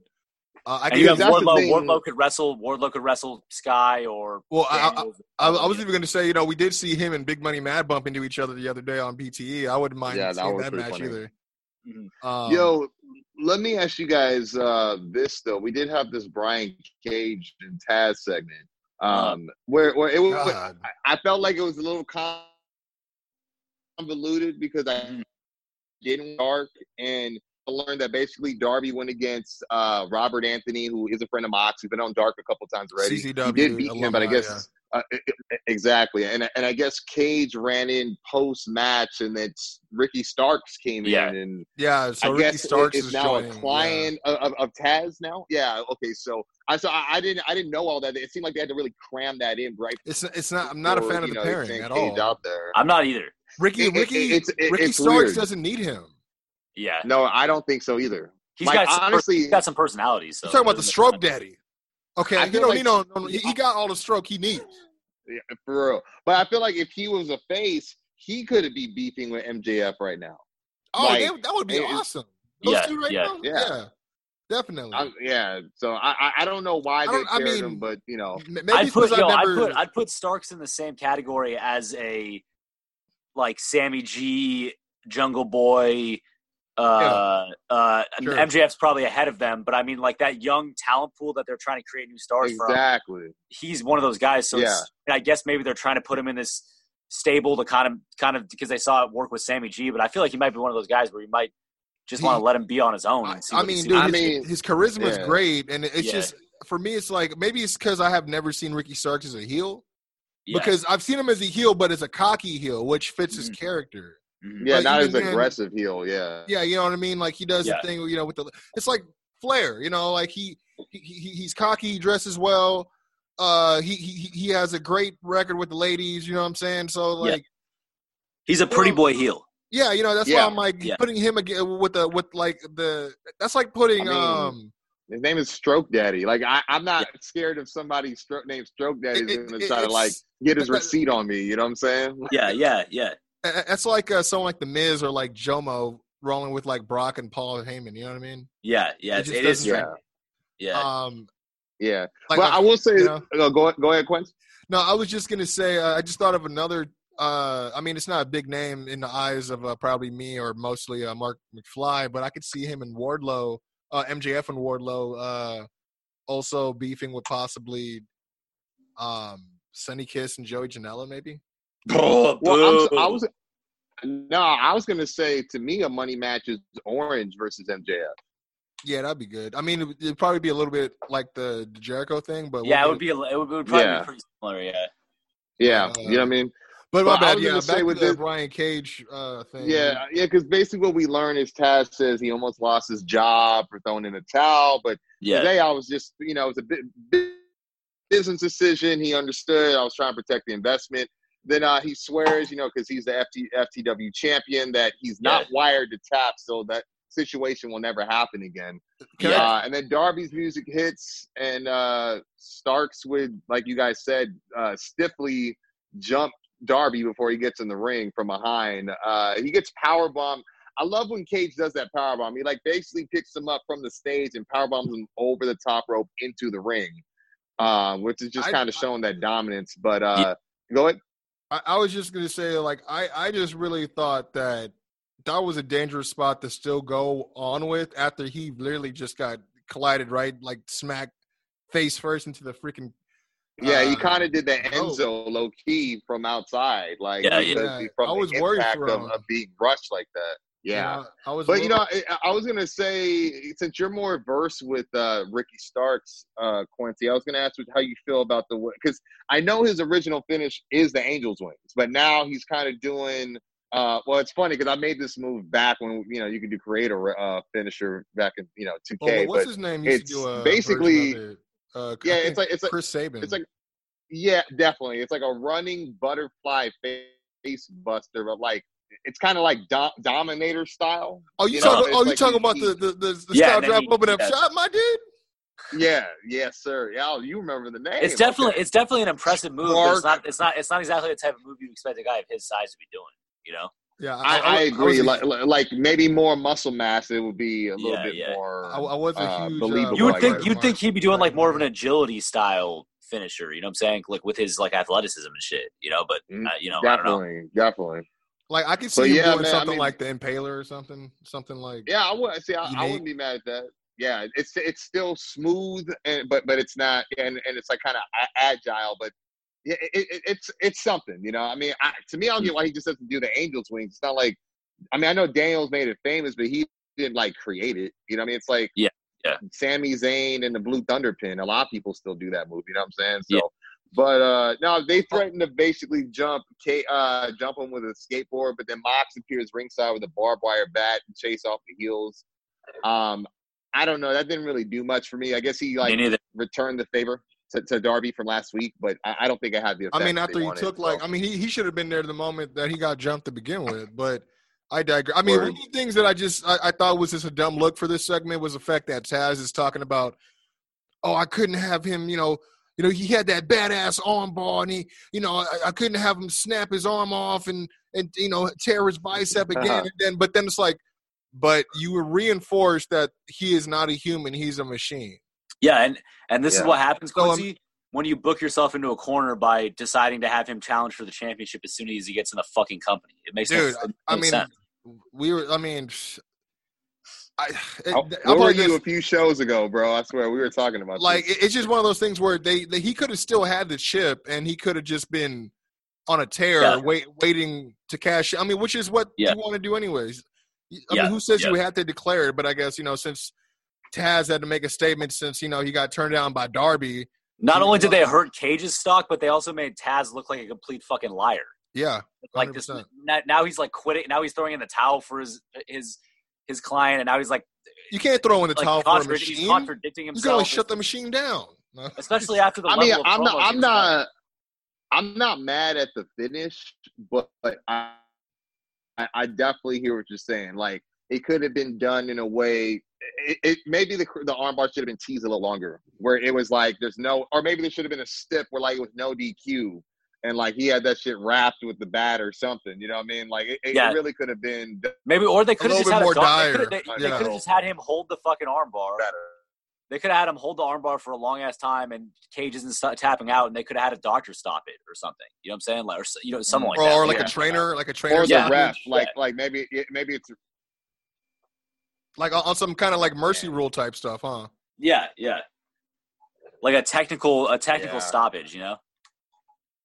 it's too bad because it'd be cool to make it seem like he held on to it so long that he popped his arm out of socket, and then he but WWE would totally do something like that where they would make it look like he had to knock it back in. You know what I mean? 'Cause that's what Brock used to do, So here's one thing I've noticed is you're right. This wrestling company is like not even a year old now, and they've already had 2 times where a fucking towel's been thrown in on a match. It makes no sense. Like, isn't that supposed to be like a rare thing? I was thinking this. I was like, I don't know why they chose to do that again. I mean, the first one was with Cody, correct? Yeah, and that one actually made sense. That was actually a decent booking decision. Like, that made sense with MJF and Cody for like for the storytelling being used for it. Yeah, 100%. Yeah. Well, the only thing I would change is if he threw in his scarf because it's MJF. You know what I mean? Yeah, right. Yeah. But that's me nitpicking. But I was gonna say something that was new that they did announce was this deadly draw. AEW. I was gonna ask you guys about this. Oh, I got thoughts on this. I knew you did. 16 women, 8 teams. And I will say, just to skip and go past this, they mentioned this with Diamante when she went against Ivelisse because it wasn't a bad match, but they didn't. It was underwhelming. Really do Bro, much, that was and it bad. Was like that was a bad match. Yeah, this was weird. Right? It felt like they were shooting on each other after a while.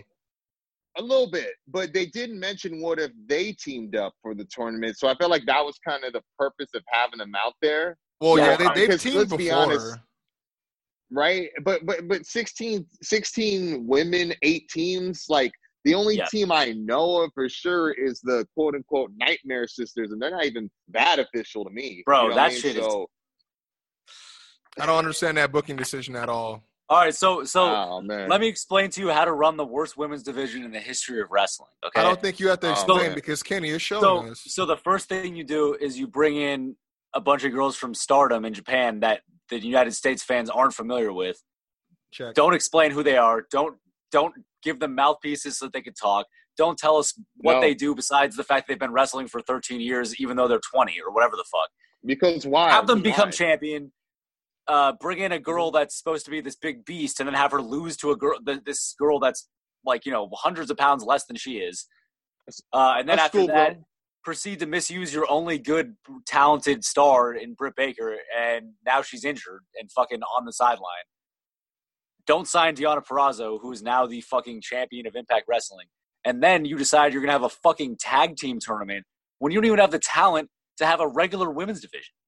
This is the sorriest shit I've ever fucking seen, bro. This is so... It seems like an open call, right? What? It's got to be an open call. It's got to be, in my opinion, like... Because I don't... Dude. Hey, where's Shanna at? Is Shanna on quarantine right now? I don't know. Like they haven't even gotten McKenzie's going. Like, I don't know where these people are. They haven't even gotten a singles female wrestler over besides Britt Baker, in my opinion. And they're trying to get a fucking tag team division popping. Like, what are we talking about? Bro, Mark, you do yourself a favor if you didn't already watch it. Definitely watch that Jordan Grace versus Deonna Purrazzo match for Slammiversary. Okay. It's like you just feel like it's just like, you know what I mean? Like you feel so pissed. You're like, why didn't they get this girl? She's so technically efficient. Yeah. And you're like, they never gave her the time of day in NXT. And this is the first match I got to see her actually do her thing. And it was just like, damn, this is such a great match. You know what I mean? Arguably the best on the card of. What you just said right there, never gave her the time of day in NXT. Yeah. I mean, who can identify with that? Where's Priestley at right now? I was going to say, but who can identify with that experience more prominently than, I don't know, freaking Kenny Omega, who freaking left FCW? Like, seriously. Kenny's, man, he is fucking, bro, he's torpedoing that division so fucking fast. That's so bad. Up, man. Definitely. But from there, man, I mean, that'll be interesting what branches out from that. But we did have this False Count Anywhere Young Bucks, Butcher and Blade match. Before you go on, I was just going to say, I guess it's worth noting that they made it official that Ivelisse is All Elite. They've been having a lot of people come in for a guest spot. So, okay. You know, they do have in addition to the women's division. But yeah, I mean everything. I mean, again, Eagle is a good get.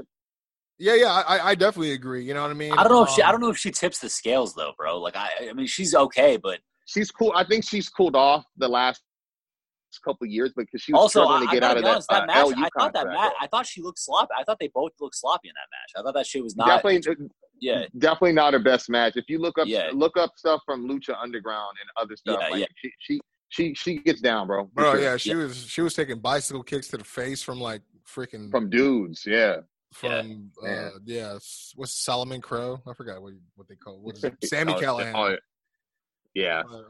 But I was like kind of surprised about the tag match again. I don't know. I will say it started kind of cool with the they're in the kitchen and they're like chop. You know what I mean? Like I can appreciate them trying to stay consistent with that image. Yeah. You know what I mean? But I wasn't mad at that. That Governor's powerbomb on the table looked kind of brutal though. Yeah, that was pretty. No, you know, I mean, I not to get ahead here, but you know what looked brutal was that entirely. I'm sorry, bro, but this fool looked like a fucking Marc when that shit happened. You talking about Blade, right? Talking about when Blade missed the mark. The freaking tope and totally missed and the mat. Just entirely missed the table, and I was like, bro, dude, it was bad. Like, I felt bad because I was like, yo. And the thing was, Butcher didn't even go and check on him at all. I was like, yeah. No, he just went to the next spot. He was like, fuck it. Yeah. Sure. Seriously. Can I make a point about this match? Because I think this is like the perfect example of the problem with the mindset with these guys. It's too gratuitous. It's like, bro, here's the thing. Would it hurt the show to just have a 10-minute match inside the fucking kitchen and then just finish it in the kitchen? Like, does it matter? Do you have to go everywhere? No. Does it have to end in the ring? Does it matter? Because none of that shit added anything. None of the table spots added. No, you're right, though. But at the same time, it's like, why expose all your guys' areas and then now you have nowhere else to go for other matches? You know what I'm saying? And also, it's like, okay, so WWE did that with the last man standing match already. You know what I mean? Yeah. And if you're already going to commit to this, okay, well, it's the Butcher and the Blade, they're in the kitchen. Why not just have the whole fucking match in the kitchen and only have it be like a regular tag match, but in the kitchen, and it doesn't have to be 20 minutes. And it doesn't have to go all around the arena. Every match doesn't have to be like I have to go to every location around the arena. Like, it doesn't have to be like, here comes the pain. You know what I'm saying? Like, it doesn't have to be like, where you can go backstage and you can do this. And it's like, dude, it's not a video game. It's fucking wrestling. Like, I don't know. It's just, it gets frustrating, you know? There's no psychology whatsoever. Yeah, no, I was gonna say, like, it's that because there's a need to acknowledge stuff, and what I mean by that is because they left that kitchen, they had to go out to the open trailer, you know, where I think Matt did that senton out of, but just so you can see the 1 hour tease box and the Mud Show Easter egg sign, you know, just to throw back in Cornette's face, and I'm just like, and I just felt like it was funny, but and then it's just like, but it's just to pop themselves, getting it on TV. Yeah, you know? it's more the pop exactly, than anybody else, and that's when it's like it gets a little dangerous, you know. It's Markish. But no, the one thing I was gonna say, definitely. Thing I was going to say, too, besides that missed tope from Blade, the other thing I thought that was kind of a dangerous spot that looked simple was, you know, Bucks do that, like, that whole, like, clothesline bulldog thing, but I think Nick was doing a running bulldog, and then Matt did that running drop kick, and I was like, a Claymore? that was a little, almost, right? Rough, so, that was crazy how they brought back the cease and desist, though. I haven't seen them do that in a while. The sharpshooter crossface combo. Mm-hmm. I didn't realize that's what that was called. When they got that whole C and D. Of course, why not? They gotta do. They, you know, that's what they exactly. do. So that's what, But no, I like how they. I thought there was too many super kicks for my taste. I love the one that sent Blade on the escalator, but at the end it was like super kick, duck. Super kick. Oh, we're gonna hit you with this. Oh, and guess what? You get V trigger, super kick. Just to get to the table trigger. spot. Thank you very much. There you go. I mean, I did like the diving elbow and swanton. It looked cool. It was different finish for them too. You know what I mean? Yeah, I liked it, but as soon it was like a long way to get there. Yeah, I was gonna say as soon as I saw the tables, I was like, okay, they're gonna do dual diving attacks to the tables. That's probably gonna be a finish, and then like like that. You know that SpongeBob 3 minutes. Also, later. listen, I hate to keep harping on this, but Quincy, there's no fucking crowd. Okay. No, yeah, There's no. Trust me. That's we're why I talking was about saying setting we're we're talking about setting up tables, like, and this whole big. It's just like there's no crowd. It doesn't make any sense to me. The other part of it too for me is like there was nothing outside of the one match you guys had. Yeah. That would have warranted you guys to even have a Falls Count Anywhere match. Yeah. If anything, they would deserve more a match like that with FTR for stealing their ride. If they're going to play on that, but even then, that's even a loose end of logic. So it's like that's why I was like, well, it would have made sense that they were in the tag match because just last week FTR was facing the other team that was in an 8-man, at Fyter Fest. So okay, that's continuous booking. That makes sense. But then like the fact that they had to go extra. I mean, I get they got to market it so they got people to watch. It definitely made me watch, but at the same time, it was like I would like you said, if it was just a 10-minute match, quick. Yeah. You know what I mean? And the to be honest with you, I was actually kind of into it when it was in the kitchen, like when they would like. Yeah, when they powerbomb him on top of the fucking cart and they pinned him and like all that shit. I was like, oh, this is dope. Like, keep it in here, make it short. Like, don't draw this out because if you do this, and no spots will matter. Like, every spot won't matter. Well, I thought the whole point of the stiff was because it was gonna go to the parking lot and Lucha Bros would be there. Right? So I don't know, like. Sure. I agree. It was kind of weird that like the specific stiff because I didn't think it like warranted that. You know what I mean? But. I definitely agree with both you guys because don't get me wrong, I enjoyed some stuff, but I agree. Like, I think that's the problem with booking is they don't realize that there's so much more in less. You know what I'm saying? Yeah, yeah. I mean, they can spoon feed us some stuff too. You know what I mean? Where they have more to draw from. As opposed to giving it all up right away. Exactly. And a big example was the next segment that I'd be remiss if I didn't bring it up, and that was Lance Archer's backstage segment. Okay, dude. I'm so glad we finally brought this up because I wanted to text you guys last night about it, but I didn't know if you guys watched it yet. That was the best promo that he's ever had. Ever. Best presentation. Yeah, dude. And I was able to understand. It was crazy. Even though he didn't really talk direct, I understood him exactly. I was just like, wow. That's who you are. Like, I love there's a difference between like, oh, while he's walking into the ring, he's like throwing a guy like, yeah, as a gimmick, like you can expect it. Looks stupid, but like when you pick up a guy and you throw him through the fucking roof like that, dude, you know what I'm saying? Like pick him up by the belt and then just toss him. Yeah. That shit is different and it sells. What I loved is how he just grabbed Marvez and said, "No, come here." Yeah, you want it, I'm gonna give you your answer, and this is on you now. You know what I mean? I just loved it, and we didn't need it to be anyone of any certain status of people we could have recognized. They did it. They did it correct, and then I did not mind. You had Jake kind of narrating in the background. It was like this is the only time that Jake. This is the only time that Jake. It was March of the Murder Hawk. Yeah, it's the only time that Jake took a back seat. And was like, no I Morgan can't Freeman. Even control him. This is so it definitely. Well, I know he's been working on that, and then like what I liked was he took umbrage with the way they were stopped and flagged down to begin with, because Marvez was like, "Hey, wait," he was all, "Hey, wait," like you don't know his name, like you don't think you should respect, and that's why I think it was great. That's kind of what started the whole. All right, I'm gonna give you a reason to respect me and not call me. Hey, wait, I'm Lance F. Archer, basically. Oh, you got an interview? So, I'm gonna give you an interview. You're gonna remember. Trust. And then and then even then right there, you hear Jake go, wait, no. He tries to call him off, but like, dude, that was like basically Roadhouse, Roadhouse scene. It was.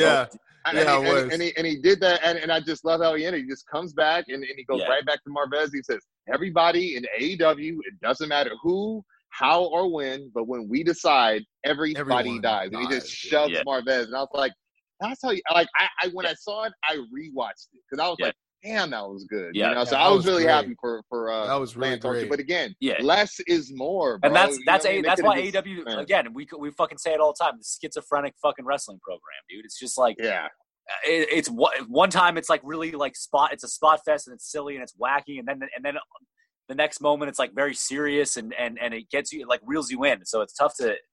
It's frustrating. It's not consistent. It's up and down, and I mean, obviously it's the reason why we find things we like and don't like on the weekly. You know what I mean? So Yeah. Yeah, definitely. And And I love that segment. I'm sorry, I definitely, just had to say it definitely. one last time. Oh no, you're good. That was a great segment, man. Like I said, I'd be remiss if I didn't bring it up. But we just have two more things to really bring up, and that's we had Hangman go against Allen Angels or 5, and it wasn't much of a match. I just wanted to bring it up because some of the stuff they talked about on commentary, and I'll just list it off. Excalibur explains that I guess Angels is the 5th affiliate, which is why he goes by 5. They were talking about how, like, basically, and like we talked about, he's the guy that stood toe to toe with Kenny Omega, which say what you want. But one of the things that they said was that the Dark Order is not only they are the number 1 contenders to the tag team titles. Then they said that 5 calls himself, quote, the Dark Angel of the Dark Order, which I guess plays off of his last name. But I gotta say, I mean, because this is an open check case on matches. I mean, obviously you get the Dark Order coming out on stage at one point to watch, and 5 does get that rope hung diving elbow, but Page wins with that pop up power bomb. Doesn't even use his finish, but I love this moment where he boots. He does a big running boot to 5, and he looks right at the cameraman and wipes his toe clean and says, "Oh, that's ostrich." And I was just like, I was just like, man, what, But so it's what happens after the match that's really worth bringing up. Brody basically, and I guess he's playing off the storyline for BTE where they almost had him recruited. So he comes out with Colt Cabana. He picks up the mic and he says, "Hey, I've been impressed by you and your rise. But I'm not impressed by your lack of friends, you know what I mean? Especially when you're clearly in danger." And then he kind of offers protection for Page from Dark Order. And he just says, "I'm cool. I'm not ready to join the cult right now." He gets pissed off, and the Dark Order basically circle him. They try to jump him, a numbers game. And then FTR comes out with a cooler full of beer, basically, and help chase off the heels, and Omega gets there just a little bit too late. You know what I mean? So this is my only problem with this segment was I just felt like this could have waited a week, whereas if they were going to have FTR featured, they should have had them featured where they're talking about how they disrespected the Lucha tradition and, the whole unmasking of Ray Phoenix. Because that's not just there should have been follow-up. You're right. Even if it was just one promo to cap it off, I mean, you don't just pull someone's mask off and then the next week you act like nothing happened. Well, clearly there's unfinished business there. I mean, I would think so. Don't get me wrong. They're top guys. They're gonna take a W either. A win's a win. But but in terms of like best tag team, you want a definitive win, in my opinion. I would think that they're. If I'm the Lucha Brothers, we're tagging wins. We're not just gonna take an L for y'all first time meeting. Regardless of the finish, dusty or straight up, you know what I mean? I would think that they got a L coming to them, but maybe not right away. I don't think they want FTR to lose. They technically didn't lose that 8-man tag, so very true. You know what I mean? So what is this? What is this? How does this make you feel about like this potential 4 horsemen thing that's seems to be brewing? Like, what do you think? I wouldn't be mad if it was just the 3 of them, to be honest. If I had to put a 4th, I definitely would add. Sean Spears with Tully. But you don't think it's not? I mean, you don't be Cody in there. Someone had an interesting. Someone had an interesting theory about this. Okay. That Cody would find his way back to the Elite by way of getting dumped by Arn Anderson, turning heel on him on some for Hangman to go to Hangman. On some. You're crazy if you think I'd ever let a Rhodes in the 4 horsemen type shit. I like that. I like that a lot. That's what I thought. I was like, so you're looking at a Sean Spears, FTR, Hangman, 4 horsemen. Well, when you think about we can revisit the Sean Spears versus Cody thing where he has this Tully and Arn and we did have Arn show up in the match, but he wasn't aligned with Cody just yet. You know what I mean? Yeah.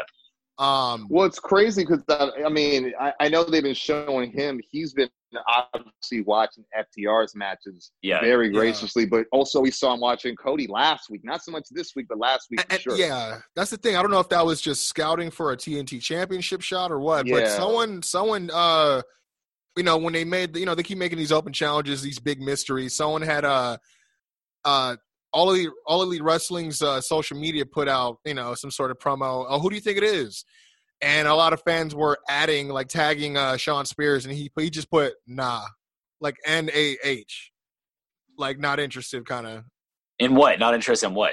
In a TNT Championship open challenge. Oh, okay. I don't know if maybe he's just not interested in facing Cody, or he's just not interested. Yeah. You know what I mean? But yeah, a lot of people That's thought it crazy. was EC3. I don't know why they would think it'd be EC3, but they thought it'd be EC3. I don't know. Well, I mean, I'm I will excited. I'm say excited this: about if it's it. Cody, that would be a pretty good swerve because I think Cody and Hangman have not had a lot of interaction, especially when Cody was pulled from the football Super Bowl. Bunkhouse brawl thing. The Stadium Stampede.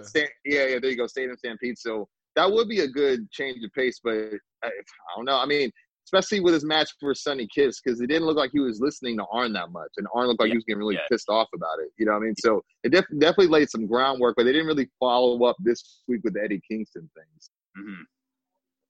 The only thing I was going to say, so they did do match announcements for next week.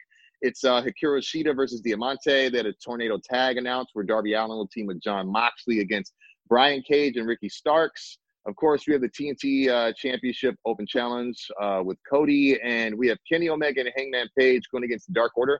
I don't know if that's for the tag titles or not. Again, they did mention that they were number one contenders at the time, so I think it is. I think it is for the steps. Okay, cool. Yeah. And then that just brings us to the main event, which was the Jurassic Express's Jungle Boy and Luchasaurus. Obviously, they had Marco out there.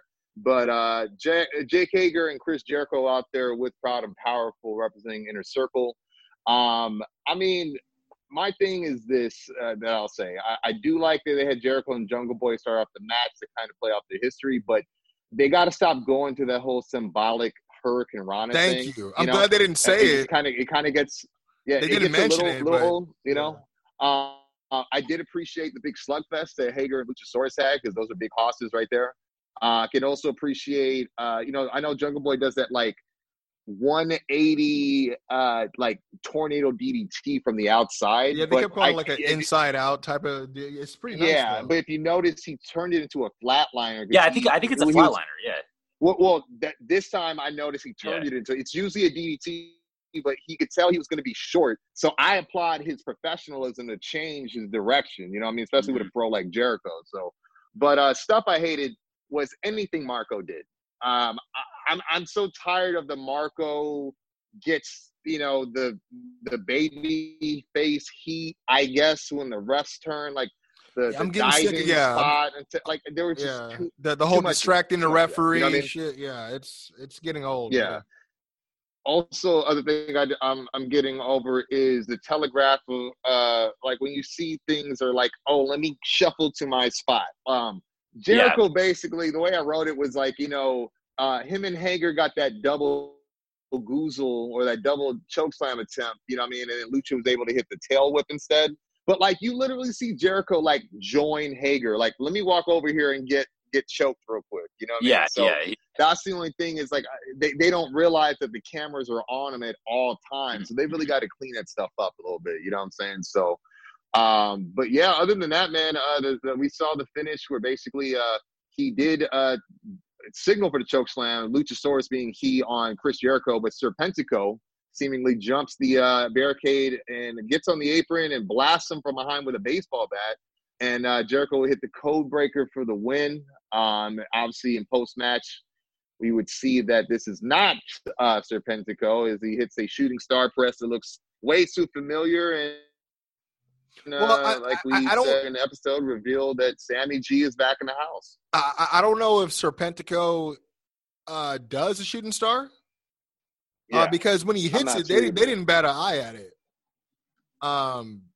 They didn't make it seem like it was out of the ordinary for Serpentico to hit a move like that. So, but to be fair, they might not know if Serpentico. Yeah, like it was in his wheelhouse. I mean, I will say I did enjoy the reveal. And the only other thing I was going to say was I did enjoy very much the performance of Luchasaurus in here. I loved him and Jake Hager going back and throwing bombs at each other. I thought that was probably the best he's looked in a match against another big dude. I don't know why, but maybe they were because they're both were once in the WWE system. Maybe it just I don't know, man. It's hard. You know, everyone says there's a certain style. There's a WWE style. I don't know what it is, but those two just click for some reason more than I've seen him and Wardlow. Yeah. So I did enjoy that. The one thing that got me weirded out about the ending of this was you got 6 guys stomping out 2. Yeah, that's right. Because then the best friends would come out with Orange. But they're still outnumbered. I know, dude. That's exactly what I was gonna bring up, bro. Because this is the thing. I did when I watched it back because I was like, "What was that?" But like, I was like, "So two out of the 3 guys show up, and Orange with Orange being a sloth as usual, and you guys just duck out. Like that doesn't even make any sense." But then when I look back, they didn't really sell it well in terms of commentary and camera view. But as soon as they see Orange, they automatically heels. It look like they automatically look up, thinking like, "Oh, like so." I think they were trying to put over like they left, thinking that they were going to get doused with orange juice again. But they didn't do really. I mean, because you see him looking up and like, wait, what? And then, but it was just even weirder. Like for me, I feel like if you're gonna be a chicken shit heel and leave the ring, you should definitely do it before the guy gets into the ring. Yeah. Because it was weird seeing Jericho still like take his time to get out the ring, even though Trent's right in front of him. Yeah, I know. Yeah, and I'm not gonna go back through the tape, but I will say pretty confidently that if you were to go back through episodes of Dynamite, you'd find this happening before because I swear I've seen this happen with the Inner Circle. Where it's like their timing, their timing is bad, and like Moxley runs out by himself, and they're like, "Oh, we got to." It's like it doesn't make a whole lot of sense. A lot of times it happens. So they're trying to recreate the one man badass, mantra. That whole vision, the Stone Cold, the Sting, if you will, the Vigilante. And I get it, but.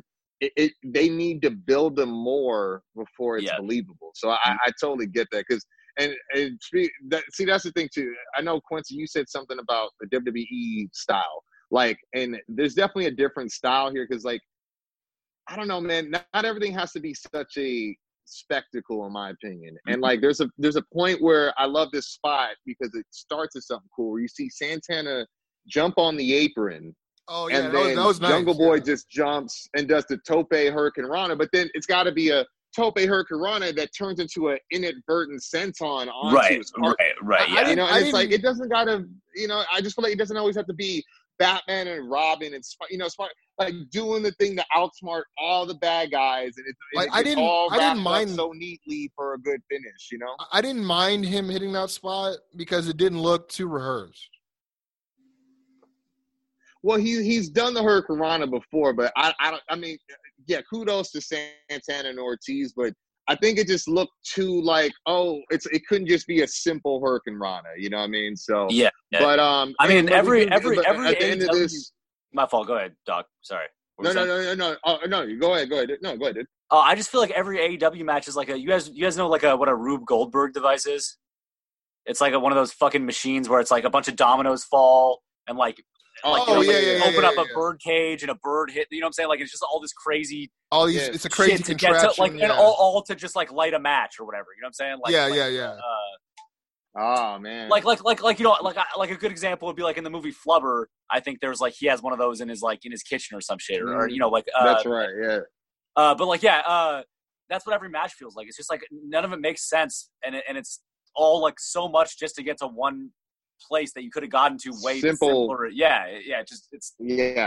very confusing. Man. It's very confusing. I get you, man. Well, at the end of this, this is how we go off the air. Basically, obviously the heels flip off the camera as Tony Schiavone announces it's Jungle Boy, Luchasaurus, the Best Friends, and Orange Cassidy in a 10-man tag next week against the entire Inner Circle. So that's the other thing I'm getting kind of matches on tap for the sick of is the multi-man you would events. You would have thought Teddy Long is all elite right now. Yeah, he is player. He definitely is. But one thing I did want to I wanted to talk about is they just announced, and it's kind of weird. like, I don't know how they're going to do this. I don't, if this is like a pay-per-view or what, but Tony Khan took it upon himself to announce that next week for AEW Dark, it's going to be a 12 like there's 12 matches. I mean, it's I don't know, but SCU. I'm sure most of them are going to be enhancement, like squash matches. I'll go down the list right now. Yeah. Sammy Guevara, he's coming back in the ring against Fuego del Sol. Scorpio Sky versus Corey Hollis. Abaddon versus Skylar Moore. Lance Archer versus Frankie Thomas. So, yeah, it sounds like a bunch of enhancement. Penelope Ford versus Kenzie Page. Dark Order against Captain Sean Dean and Will Hobbs. I'm not too sure who Sean Dean is. Joey Janela. Will Hobbs sounds familiar. Yeah, Will Hobbs, he actually just had a match against Ricky Starks? I think Ricky Starks, yeah, on Dark this past week. Joey Janela and Sonny Kiss versus Pineapple Pete and Michael Nakazawa. And then we also have Silver. It's weird. It says Silver and Reynolds instead of Dark Order, but Silver and Reynolds versus Best Friends, probably because they already have a Dark Order match on here. Silver and Reynolds versus Best Friends. Avalon and Brandon Cutler versus FTR. Orange Cassidy versus Serpentico, which I found kind of weird that they wouldn't have him go against Sammy Guevara, but whatever.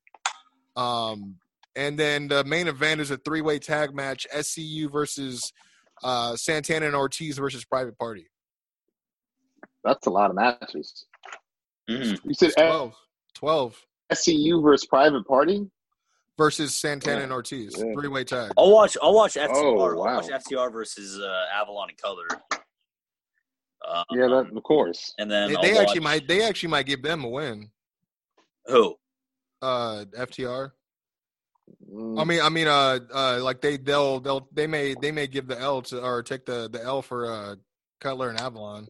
They have done worse. Who? FTR. Man, you're tripping, bro. Stop tripping. I'm saying it's a possibility because I know how they are when it comes to. They are willing. They are willing to give. They will not do that, and they have done a lot worse. So. Well, they just got done saying that the most fun they had was working with the New Day in WWE. So yeah, but the New Day is not Avalon and Cutler. You know? Yeah, but it's still a comedy shtick. You know, freaking Ice Cream. New Day isn't just. They're not just comedy. New Day. Well, at that time, they definitely were because you got to remember that they were dressed as. Yeah. I was gonna say they were dressed as ice cream pops when they debuted on the main roster. I mean, you also got to remember that like they were put in a lot of compromising situations that as the Revival when they went against them because even though they're not, don't be wrong, New Day got an impeccable, stellar, decorated, record.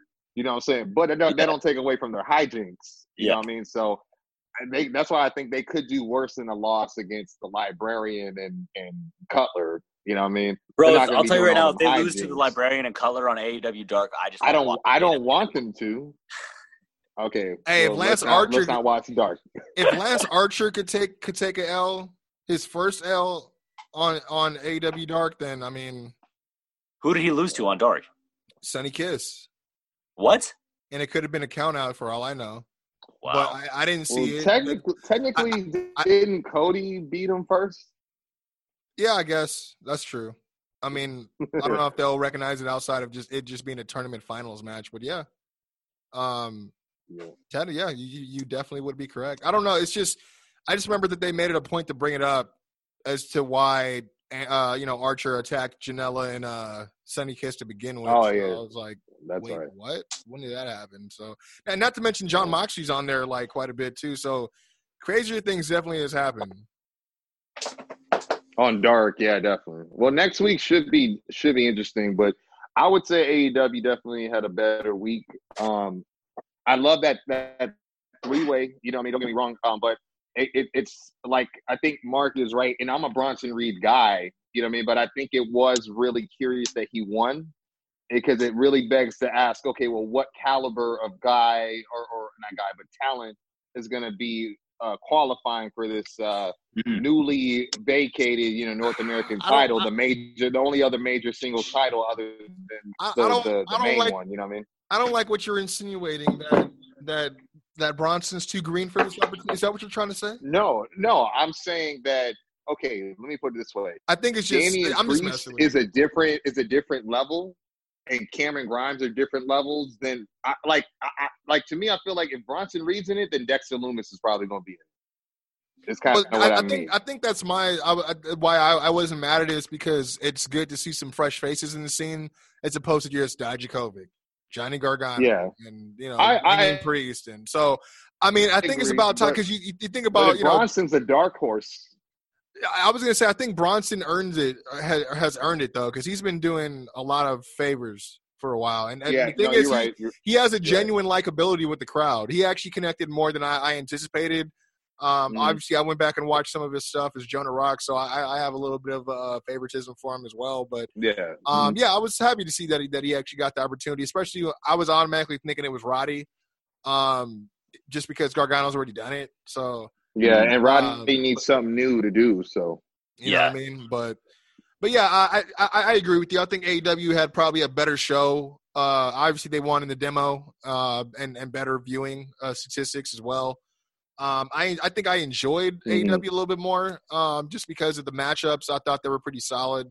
Again, I give it like an 8 out of 10 this week. NXT, they're not too far behind. 7 out of 10. You know what I mean? I just thought that I was going to say I would give it. Me personally, I think AEW is like a 7.8 maybe for me, for going technical, but. 8 is suitable. I like what they did with Lance Archer. I'm always waiting to see his stock go up, so that was great.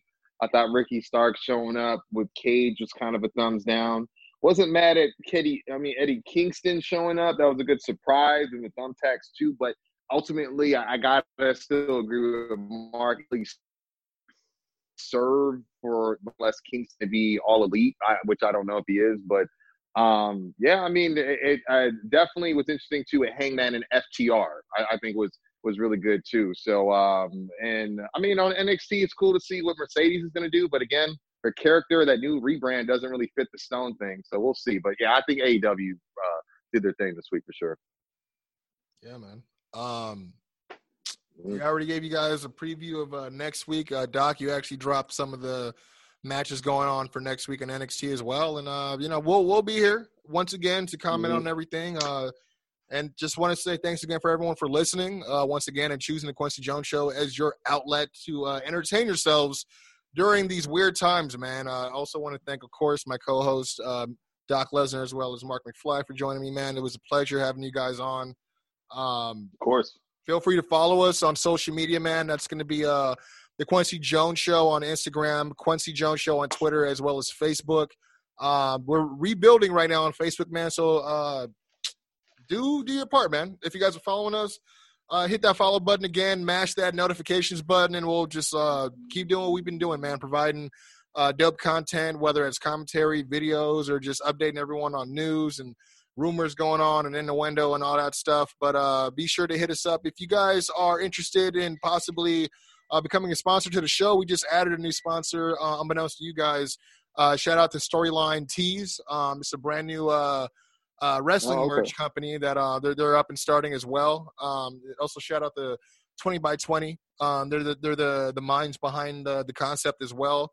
But anyone else that's interested, whether it's CBD, whether it's fashion, whether it's wrestling related.